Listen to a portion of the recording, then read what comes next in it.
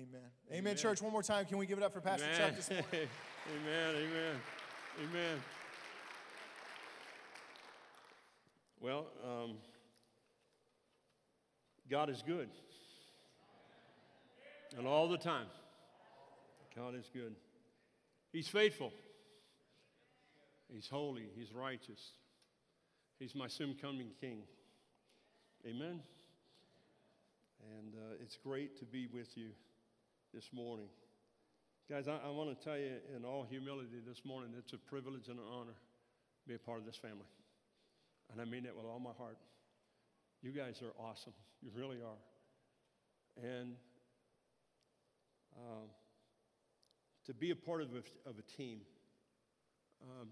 Pastor Bob and I were talking this morning. I said, we don't have a staff. We have a team. World of difference between the two.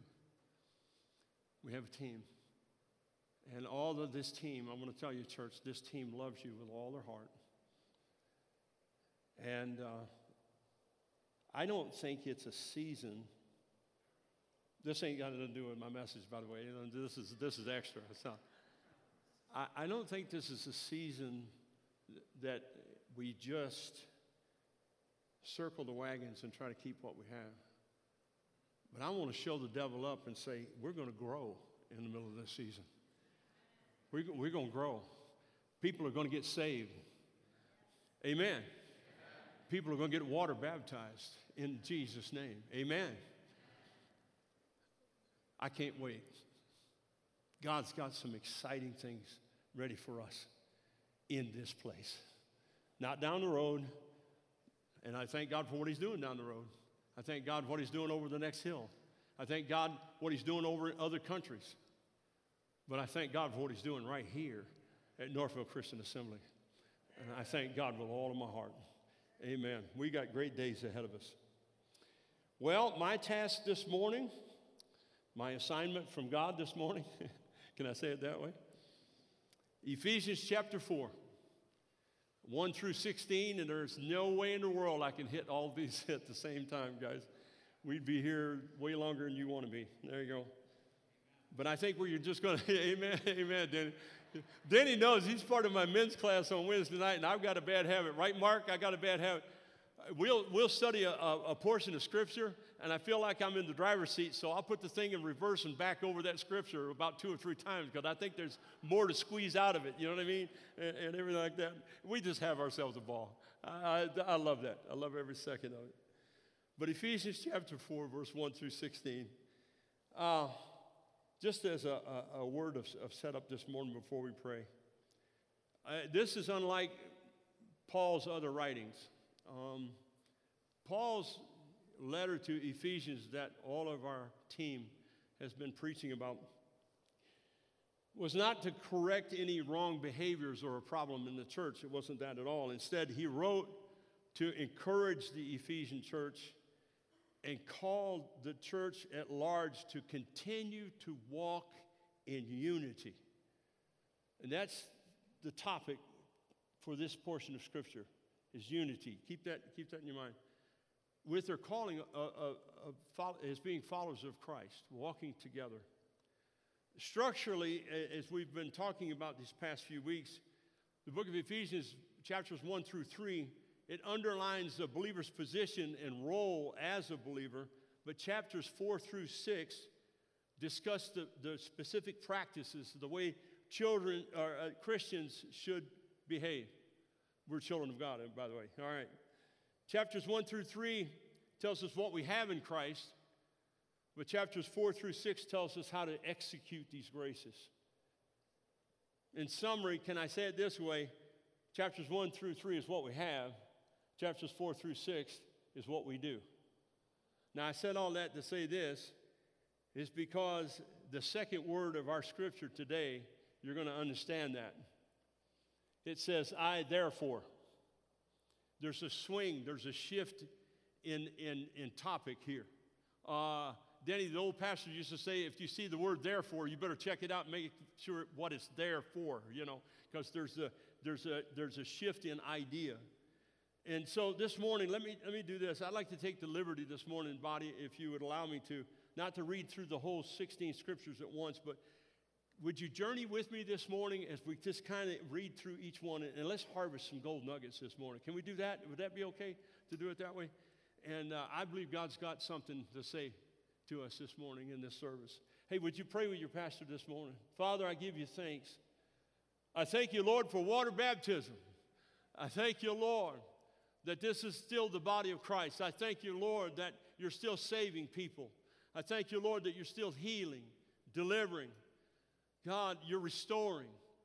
And God, this morning, I don't think this morning is any different. I think you want to do that in this service, Lord, this morning. And so, Father, I'm asking you right now to take your servant out of the way.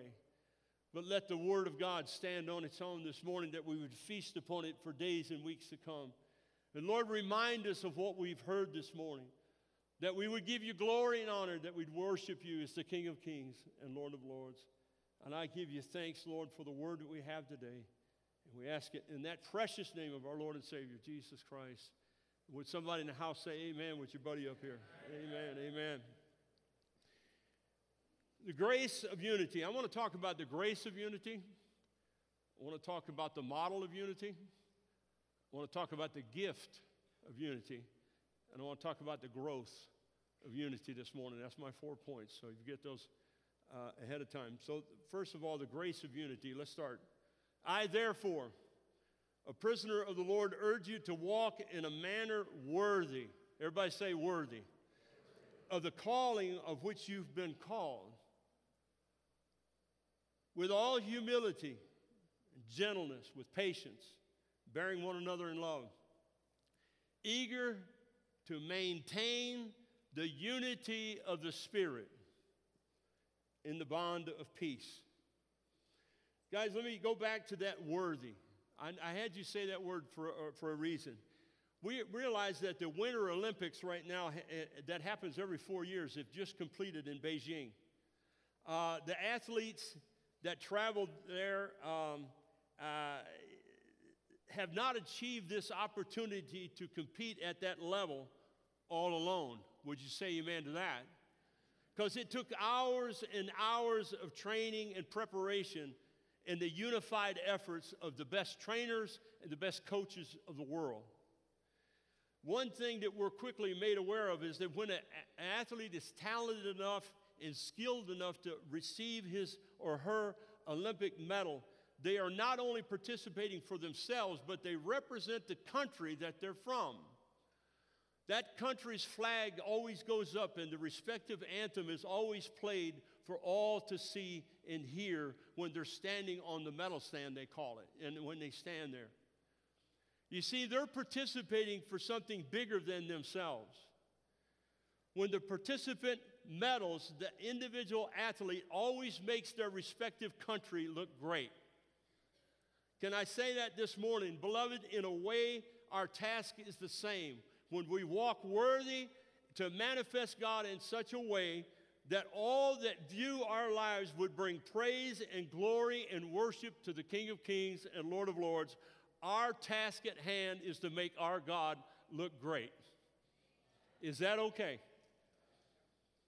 And just like the Olympics, making God look great just can't happen. That accomplishment will never happen unless there's a coordinated, unified effort of the entire body. We've got to stay together. Can I get an amen on that one? All right. Paul does not tell us here in verse 3 to manufacture unity. If you look at verse 3 very carefully, he tells us to maintain the unity of the Spirit that is given and existing in the whole body. I'm going to take a step here and just say this is not organizational uniformity. This is a whole living body of unity. There is diversity in unity, right? Uniformity and unity are very, very much different. I got to go back to sports here just a little bit. Let me do that this morning. In the game of baseball, think about this now. There's 9 players on the field at one time. Uniformity that would be applied to a baseball team would cause all 9 players on the field to take their positions on first base. Can you imagine that? Hey, dude, can you move over? We're all on first base, right? That's uniformity. You've got 9 first basemen. Can you imagine all those crammed up on their base all at one time? Okay. What would get done? Nothing would get done. You got to have somebody to pitch the ball, somebody to catch the ball, somebody to play third base, second base, outfield, right? Nothing would get done. The game would be impossible to continue. Paul gives us a similar example here in 1 Corinthians chapter 12, verses 14 through 19. For the body does not consist of one member, but many. If the foot should say, because I am not a hand, I do not belong to the body, that would not make it any less a part of the body. And if the ear would say, because I'm not an eye, I do not belong to the body, that would not make it any less part of the body. If the whole body were an eye, where would be the sense of hearing? If the whole body was an ear, where would be the sense of smell? But as it is, God arranged,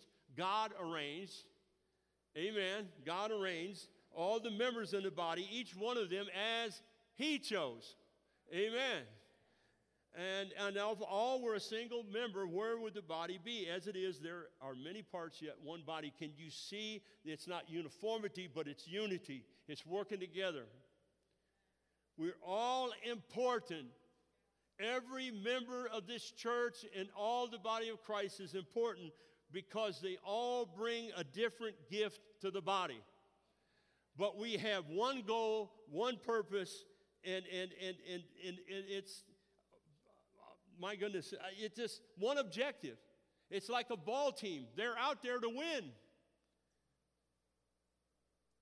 We're better than a ball team because we're battling with one, as James and the team sung this morning. They've never lost a battle. They've never lost a battle. We eagerly maintain the unity of the Spirit is what Paul is challenging us and encouraging the church to use by all the gifts through every individual in the body of Christ. And we do this how? Verse 2, with all humility, with all gentleness, with all patience, bearing one another in love.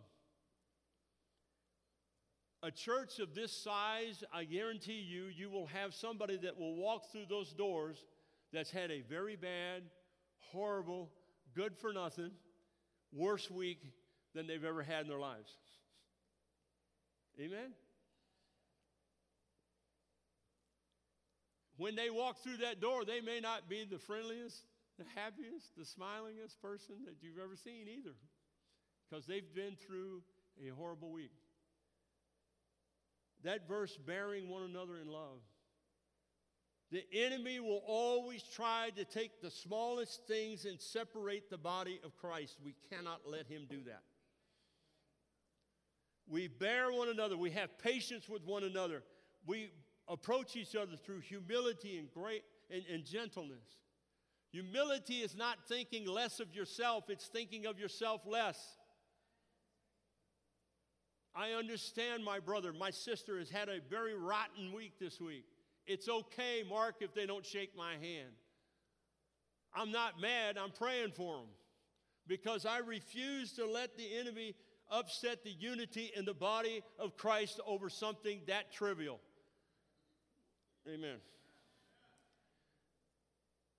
And I believe that the sole purpose, the goal, the one purpose, one objective that we have is to proclaim the gospel of Jesus Christ to the unsaved and make disciples of all nations. Amen. That was point number 1. Point number 2, we've looked at the grace of unity. Let's look at the model of unity. Pastor Chuck, what is the model for us in the call to maintain this unity of the Spirit? Verse 4. For there is how many? One. Right. One body. How many spirits? One. Just as you were called to one. Hope that belongs to your call. How many Lords? One. How many faith? How many baptisms? How many gods there are? and Father of all, who is over all and through all. Do you get the word one there? You get the word one? What a model. What a model to follow.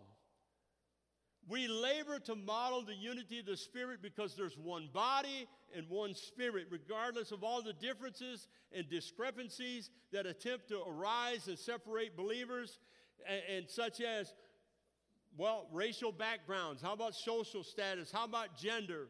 How about face masks? How about vaccinations? Did I say that? Oh, man. Did I say that? We belong to one body. And we get there through one Holy Spirit. Amen. There's unity in the body of believers that it transpires because we have the Holy Spirit dwelling in us and in our hearts. Beloved, Christianity is not a club to join, nor is it a mystical, unreal entity. But true Christianity is a spiritual relationship with Jesus Christ, and it's a relationship with other believers. Amen. Although our churches will differ on worship songs, they'll differ on different styles of preaching. They may differ on prayer styles. There are core truths that make up the foundation of Christianity that are never changing. Can I give you one? Jesus is eternally the way, the truth, and the life, and no man comes to the Father except through me. That's it. I can't change that. Don't want to change that. I believe Jesus told the truth right there. Yeah. Nobody comes to the Father except through him. The one Spirit that Apostle Paul, we know that's the Holy Spirit. And Jesus said, if I go away, I'll send you another comforter. And you know what that was? That was a deposit guaranteeing our inheritance, because that one Spirit made us one body. And now we're promised one hope. Right? One hope. You take away a person's hope and they'll die. They got no hope, no future. Beloved, we have a blessed hope this morning. Amen. What is it, Pastor Chuck? Titus 2:13, waiting for our blessed hope, the appearing of the glory of our great God and Savior Jesus Christ. Are you looking for Jesus today? I love that. I love the last part of verse 6 right there. He said, who is over all, through all, and in all. If you had any doubt of who is in control, doubt where God is at during times of struggle, who is living in the hearts of his people, I believe the end of verse 6 just cleared that up for us. God is ever with us, living in us. He'll never forsake us, and he'll never leave us.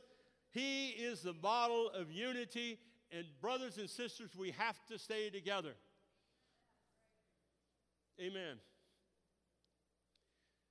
We've explored the grace of unity. That was point 1. The model of unity was point 2. We got to look at the gifts for unity. What has God provided? What has he gifted us to help us in our effort to maintain the unity of the Spirit? Verse 7. But grace was given to each one of us according to the measure of Christ's gift. Therefore it says, when he ascended on high, he led a host of captives, and he gave gifts to men. Verse 9. In saying he ascended, what does it mean? But that he also descended into the lower regions, the earth. He who descended is the one, everybody got the one there, right? Who also descended far above the heavens that he might fill all things. And he gave the apostles, the prophets, the evangelists. Some of you may know this as the pastor or the shepherd and the teachers. I got to go back, guys, if you let me, to verse 8. But I like the New King James Version of this verse 8. It says, therefore, he says, when he ascended on high, he led captivity captive and gave gifts to men. You see, in verse 8 there, Paul is quoting Psalms 68:18, where David is resonating God's praises after a victory in battle. If you understand Old Testament times, the rival kingdom or the enemy of those cities would attack at a vulnerable time when perhaps the king of the city and his army were away conducting business or in a foreign land. And so when the king of the city would return with his army, he often found that his realm had been looted and burned and inhabitants taken away in captivity. And thus the people were held in captivity. Oftentimes when the king of this city and the army returned to their city and realized what had transpired, they immediately would go into the enemy's realm and they would recapture their own people along with the goods that had been taken. There's an example of this, folks, in 1 Samuel chapter 30. It gives account of King David when he took up residence in the town of Ziklag. Hey, where are you from? I'm from Ziklag. You are what? I'm from Ziklag. All right? I don't know who named that city. But anyway, I'm going to tell you something. The name Ziklag means measure pressed down. That's what that name means, pressure. How'd you like to dwell in a city whose name means under pressure? That's really what it is. Where you live, under pressure. I don't know, we might be living under that now. I'm not saying, no, there you go. Well, while David was away, the Amalekites came and attacked Ziklag, and they burned it with fire. And the Bible, and the Bible affirms that David's wives were even taken in the conflict. And David, after they wept and cried, and they could not cry anymore, but David strengthened him. The Bible said he strengthened himself in the Lord. And he inquires of God and receives God's support and promise. He overtakes the Amalekites and recovers all. If you understand what I'm saying, David in that occasion took captivity captive. He went and got his own people. Now in Roman times, when Paul writes this, let me say it this way, a successful military commander that invaded the enemy's camp and victoriously recaptured and restored that which was stolen from the empire, upon returning home, they would be presented with a victory parade down the central street of the city with his troops and the spoils of his conquest. And this general would be placed into the finest chariot. It would be given a crown made of laurel branches, and he would be dressed in the most superb purple and gold Roman toga. And the shouts of adoration and applause would be heard from the adoring crowds. Folks, let me tell you something this morning. I came to tell you, I know of an eternal Lord of hosts. He's the captain of the armies of Almighty God, and he's never lost a battle. And when mankind was hopelessly lost, held in captivity of sin, they were stolen by the deceptive interaction of the enemy in the Garden of Eden. This commander-in-chief left his throne in heaven, and he took the form of a man. He died on a bloody cross, and he rose in 3 days. And guess what? He broke the chains that held his people captive in sin, and he's the one that has rendered captivity captive. And his name, if you don't know it, is Jesus Christ, my Lord and Savior. Amen. Oh, I got to take this. I'm going down a rabbit trail, guys. Sorry about that. I got to take this a step farther. One of these glorious days, we who have received his gift of salvation, we will get to see Jesus face to face. And at that time, let me tell you, there's no need for a victory parade, for we'll see him seated upon his throne. And I firmly believe, folks, we're going to replicate the actions of the 24 elders that fell down and they worshiped him. And then they cast their crowns before the throne at his feet. And when I see Jesus, I believe too that we'll cast any crown that we may have been awarded in this life at his nail-scarred feet. We're going to do the same. We're going to do the same. Why? That's going to be so spectacular. But you know, let me take this thought one more step. I read about a city at the end of Revelation chapter 21. It's called the New Jerusalem. It's a place that one day we will experience, a city in which God used pure gold as concrete to pave his streets. He used pure pearl as iron to erect the 12 gates of that city, and pure jasper as cinder blocks to build his walls. Church, let me tell you, in comparison to the worth of the Lamb of God that took away my sins and your sins, all of that materials to create that city, they pale in value. Why? Because without Jesus Christ, I'm not even there. I'm not even there. Oh, give me Jesus. Wherever he is, that's heaven for me. Oh, God, help us.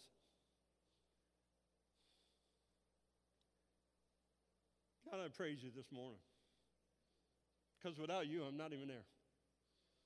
I'm not even there. He is the way, the truth, and the life. Amen. Verse 11. Gotta run. Verse 11. And he gave the apostles, the prophets, the evangelists, the shepherds, or the pastors and teachers. Folks, he's given us leadership gifts in the body so that we don't have to do this alone. We can be the Olympic athlete. We have people to help us, to teach us, to support us. This important verse mentions spiritual responsibilities and leadership positions that Christ gave to the church as a gift. In this context, these gifts are actually people who've been called to special functions. The list here is no means is it complete. There are other types of gifts in Romans 12, 1 Corinthians 12. Guys, you can read those. But these gifts were given to us, to the church, to keep the unity of the Spirit, to help us. Earlier in Ephesians, Paul related the importance of the apostles and prophets, writing that God's building was built upon the foundation of the apostles and prophets, Christ Jesus himself being the cornerstone. So I'm just going to run through these, just hit the treetops a little quick with these. Apostle, number one, it gives an authoritative declaration of the whole body of truth concerning Jesus Christ. If I had an opinion today, and it's, guys, take it for what it is, I think these are the theologians of our time that pour over every letter, every word of the Bible and create and help us create the doctrine that we have. I know in the Assemblies of God we have the 16 fundamental doctrines that we have. We didn't get that without people pouring over the scriptures and understanding and giving us identity of who we are. The prophet interprets and clarifies that authoritative word and explains the truth so that it becomes clear, vital, and compelling. Now, I will say this at this juncture. The gift of the prophet differs from the gift of the teacher in that the prophet tends to deal more with the sweeping principles of Scripture and truth. Understand what Paul has just said upon the foundation of the apostles and prophets, okay? So it's more of a generalization. And it leaves the development of the more specific areas to the teacher. Number three, the evangelists are those that possess a special gift of communicating the gospel in relevant terms to those who are not yet Christians. Thank you, Lord, for the evangelists. Amen. And they were traveling or itinerary missionaries. That's what it comes to my mind. These are missionaries that preach the gospel to the unconverted and called them to repentance. It's important to note that the purpose of evangelization is to carefully but simply help unbelievers be aware of their lostness and through the proclamation of the gospel, as Jesus Christ is preached as the only Savior and Lord. The pastor, the shepherd, preaches God's word for the purpose of nourishment and strength of the church. I want to just make a little side note here. The first three, the apostle, the prophet, the evangelist, seems to be more mobile in the body of Christ. But the pastor and the teacher seem to be more stationary, if you will. And they stay with the body to encourage the body for nourishment and strength of the church. Caring for a church family involves a balance of administration of the church with the call of serving it. The pastor is the leader, but he's also a servant. And the balancing act is not easy at times. You guys are easy though. That's all right. Yeah. And it requires the Lord to help us for sure. Absolutely. But the teacher teaches to strengthen and establish the heart of one being taught by expounding on the Word of God. They're instructors. They're gift to the church to provide education to the Word. And by the way, guys, can I tell you, the word teacher, that title was used 41 times in the New Testament of Jesus Christ our Lord. It was used that many times. Teachers are empowered to explain what the Bible says and help apply it to the heart and conscience of those saints. You know, teachers didn't just simply impart information or open up new ways of thought. They also urged their hearers to live by what they had learned. So vital is the ministry of teaching to make disciples that even Paul exhorted young Timothy in Timothy 2, 2 Timothy 2:2, and what you have heard from me in the presence of many witnesses, entrust to faithful men who will be able to, what? Teach. There you go. Also. And so all of these offices are leadership to serve and to help our church stay in unity and stay together, okay? I love the body of Christ not to allow the enemy to come in and separate us. I just can't do that. Don't want to do that. The work of leadership is not a human intervention. Did you get this? This was the gift of Jesus Christ. It's the appointment, the calling of Christ. He fits and qualifies, not whom men themselves make and appoint. Can I say that? Not whom men or themselves make and appoint. It's a calling of God. There's a variety of roles, but listen, all of these positions are confronted with the same task, the same objective, the same purpose in unity for the equipping of the saints for the work of the ministry. They all have the same goal, and so they're unified. So the calling of these leaders may differ, but there's a unity of task, and that leads us to the next element of Paul's writing here. We've explored the grace, the model, the gifts of unity. Now we'll look at the growth of unity. How many would like to grow in unity? Come on, can we do that? Verse 12, to equip the saints for the work of the ministry, for building up the body of Christ, until we all attain to the unity of the faith and the knowledge of the Son of God, to mature manhood, to measure of the stature of the fullness of Christ, so that we may no longer be children tossed to and fro by the waves, carried about by every wind of doctrine, by human cunning, by craftiness and deceitful schemes. Rather, speaking the truth in love, we are to grow up. There you go. Grow up in every way into Him who is the head, into Christ, from whom the whole body, the one body, joined, held together by every joint with which it is equipped, when each part is working properly, it makes the body grow so that it builds itself up in love. And we've previously said these gifted leaders were given for the ultimate goal, to equip the saints. The word equip means to make right.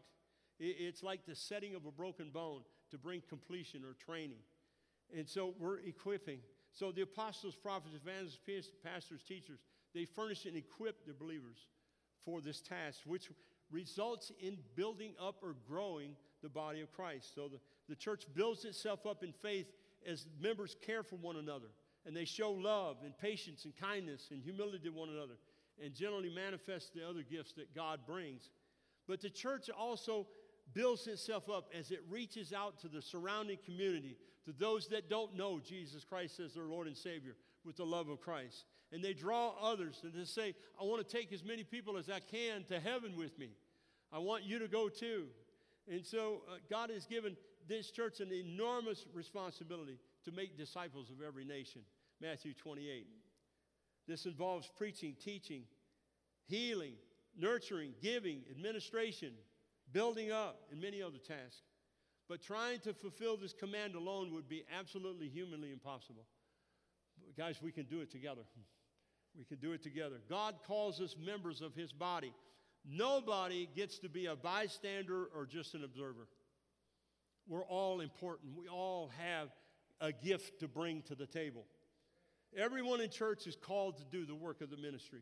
Some of us can do one task, some can do another. But together in unity, we can obey God more fully than any of us could do it alone. So I believe that sometimes we can overestimate what we can do by ourselves, but we can often underestimate what we can do as a group. As the body of Christ, I know we can accomplish more together, equipped by the unity of the Holy Spirit, than we could ever dream possible. Because I serve a God that there is nothing impossible. Do you serve him this morning? Why, Pastor Chuck? I think verse 14. We need to grow so that we may no longer be children, tossed to and fro by the waves and carried about every wind of doctrine, by human cunning or craftiness and deceitful schemes. This isn't a part of my notes, and this is not a gripe session, but I am wore out on gimmick gospels. I am wore out. Every new thing. Can I throw a flag on the play here? I'm going back to my sports roots. There you go. When I hear the words, a fresh and new revelation, I'm easy to throw a flag on the play. I'm sorry. You better watch what comes behind that. Be careful. Many times, it's unbalanced teaching and an unbalanced belief. Has anybody been there and heard that and know that besides me? Can I get a hand on it? Yep. Did I say that okay? Is that all right? Believers, we're called to maturity in the faith. Otherwise, we become susceptible to false teaching. That's what he said, every wind of doctrine. That's what Paul's talking about here. And let me say this to the new believers. You need to be protected. You need to be nourished because as young believers in Christ, you can become unstable. You've not grown deep roots yet. You might be without direction and susceptible to manipulation. But let me tell you, the body of Christ here at Northville will do everything they can to protect you from that. Come on. Paul is giving us a picture of a small boat on a lake that's tossed to and fro and blown about, unable to stay on course and reach this destination. Sometimes our young believers are unable to discern trickery or craftiness, and they'll be knocked about with various teaching contrary to God's word. They're easy to do that. I don't want to be a church that says, okay, you prayed and give your heart to life to Jesus Christ this morning, have a nice day. I just think we fall short when we do that. So we're designed, especially on Wednesday nights, to have everything that we possibly can to encourage and bring new believers in so that they have a more nourishment, I guess you could say, from the Word of God. Can I say it that way? I got to warn you, beware teachers and philosophies in the world that say key ideas like salvation and redemption are the same in all religions. There's new age philosophies out there, comparative religion classes, if you will, that exist, and sometimes they do find patterns of similarities in all non-Christian beliefs. But even if those parallels exist, they cannot explain the very foundation of our Christian faith. Acts chapter 4, verse 12, there is no salvation in no one else, for there is no other name under heaven given among men by which we must be saved. I think that summed it up. Jesus said, whoever believes in the Son has eternal life, not let each person find God in their own way. He said, whoever drinks of this water that I give him will never thirst. Not whatever drink you choose will be good as any other. When we're faced with challenges to our faith, believers, we have to examine the spiritual truth with godly leaders and study the word for ourselves to stand firm against these false teachings. There ain't a dozen ways to get to God. There's only one way, and that's through Jesus Christ, our Lord and Savior. Amen. If Christ is the only way, then all these others are the not way. Is that right? If he's the only way, then the others are not way. They're a deception. If Christ is truth, then everything else is a lie. There is no middle ground here.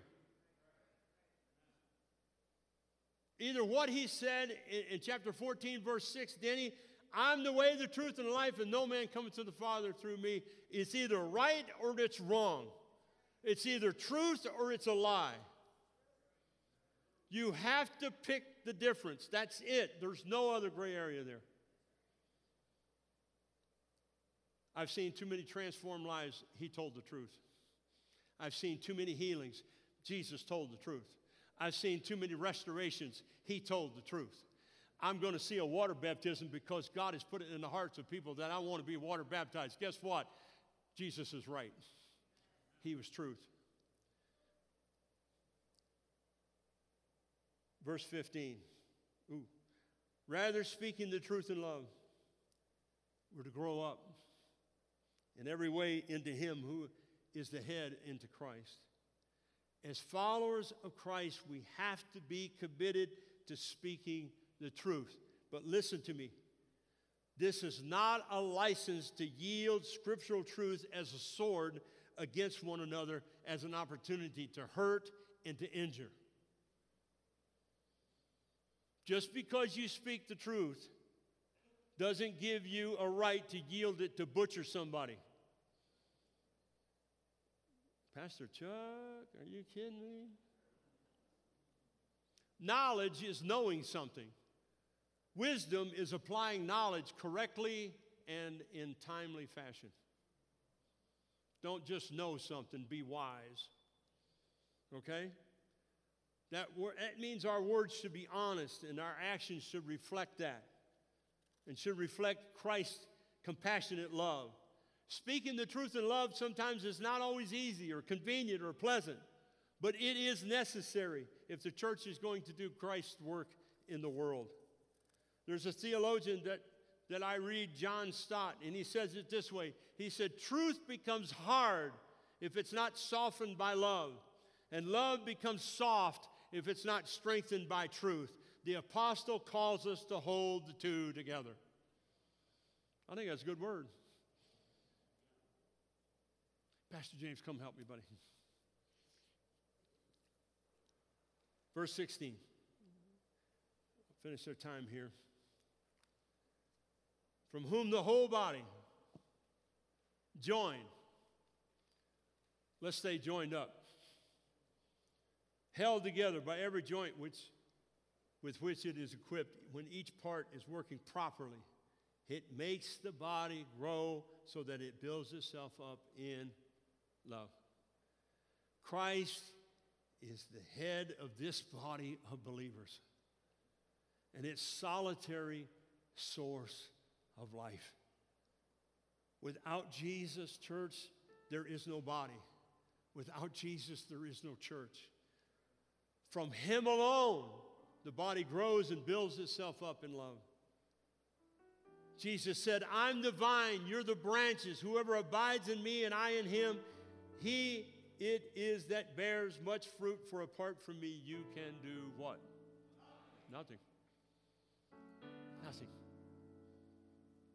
Believers from all different backgrounds, from all different nations, all different languages, who makes up the whole body, are held together by a strong bond and have the goal of growing spiritually. But this only happens as each part does its work in unity. Members of the body receive what they need and are responsible to use what they have. For what? Not for themselves, but for the good of the whole. We receive gifts not for our own prestige or our own acclaim. We receive these gifts to build up other believers in the church.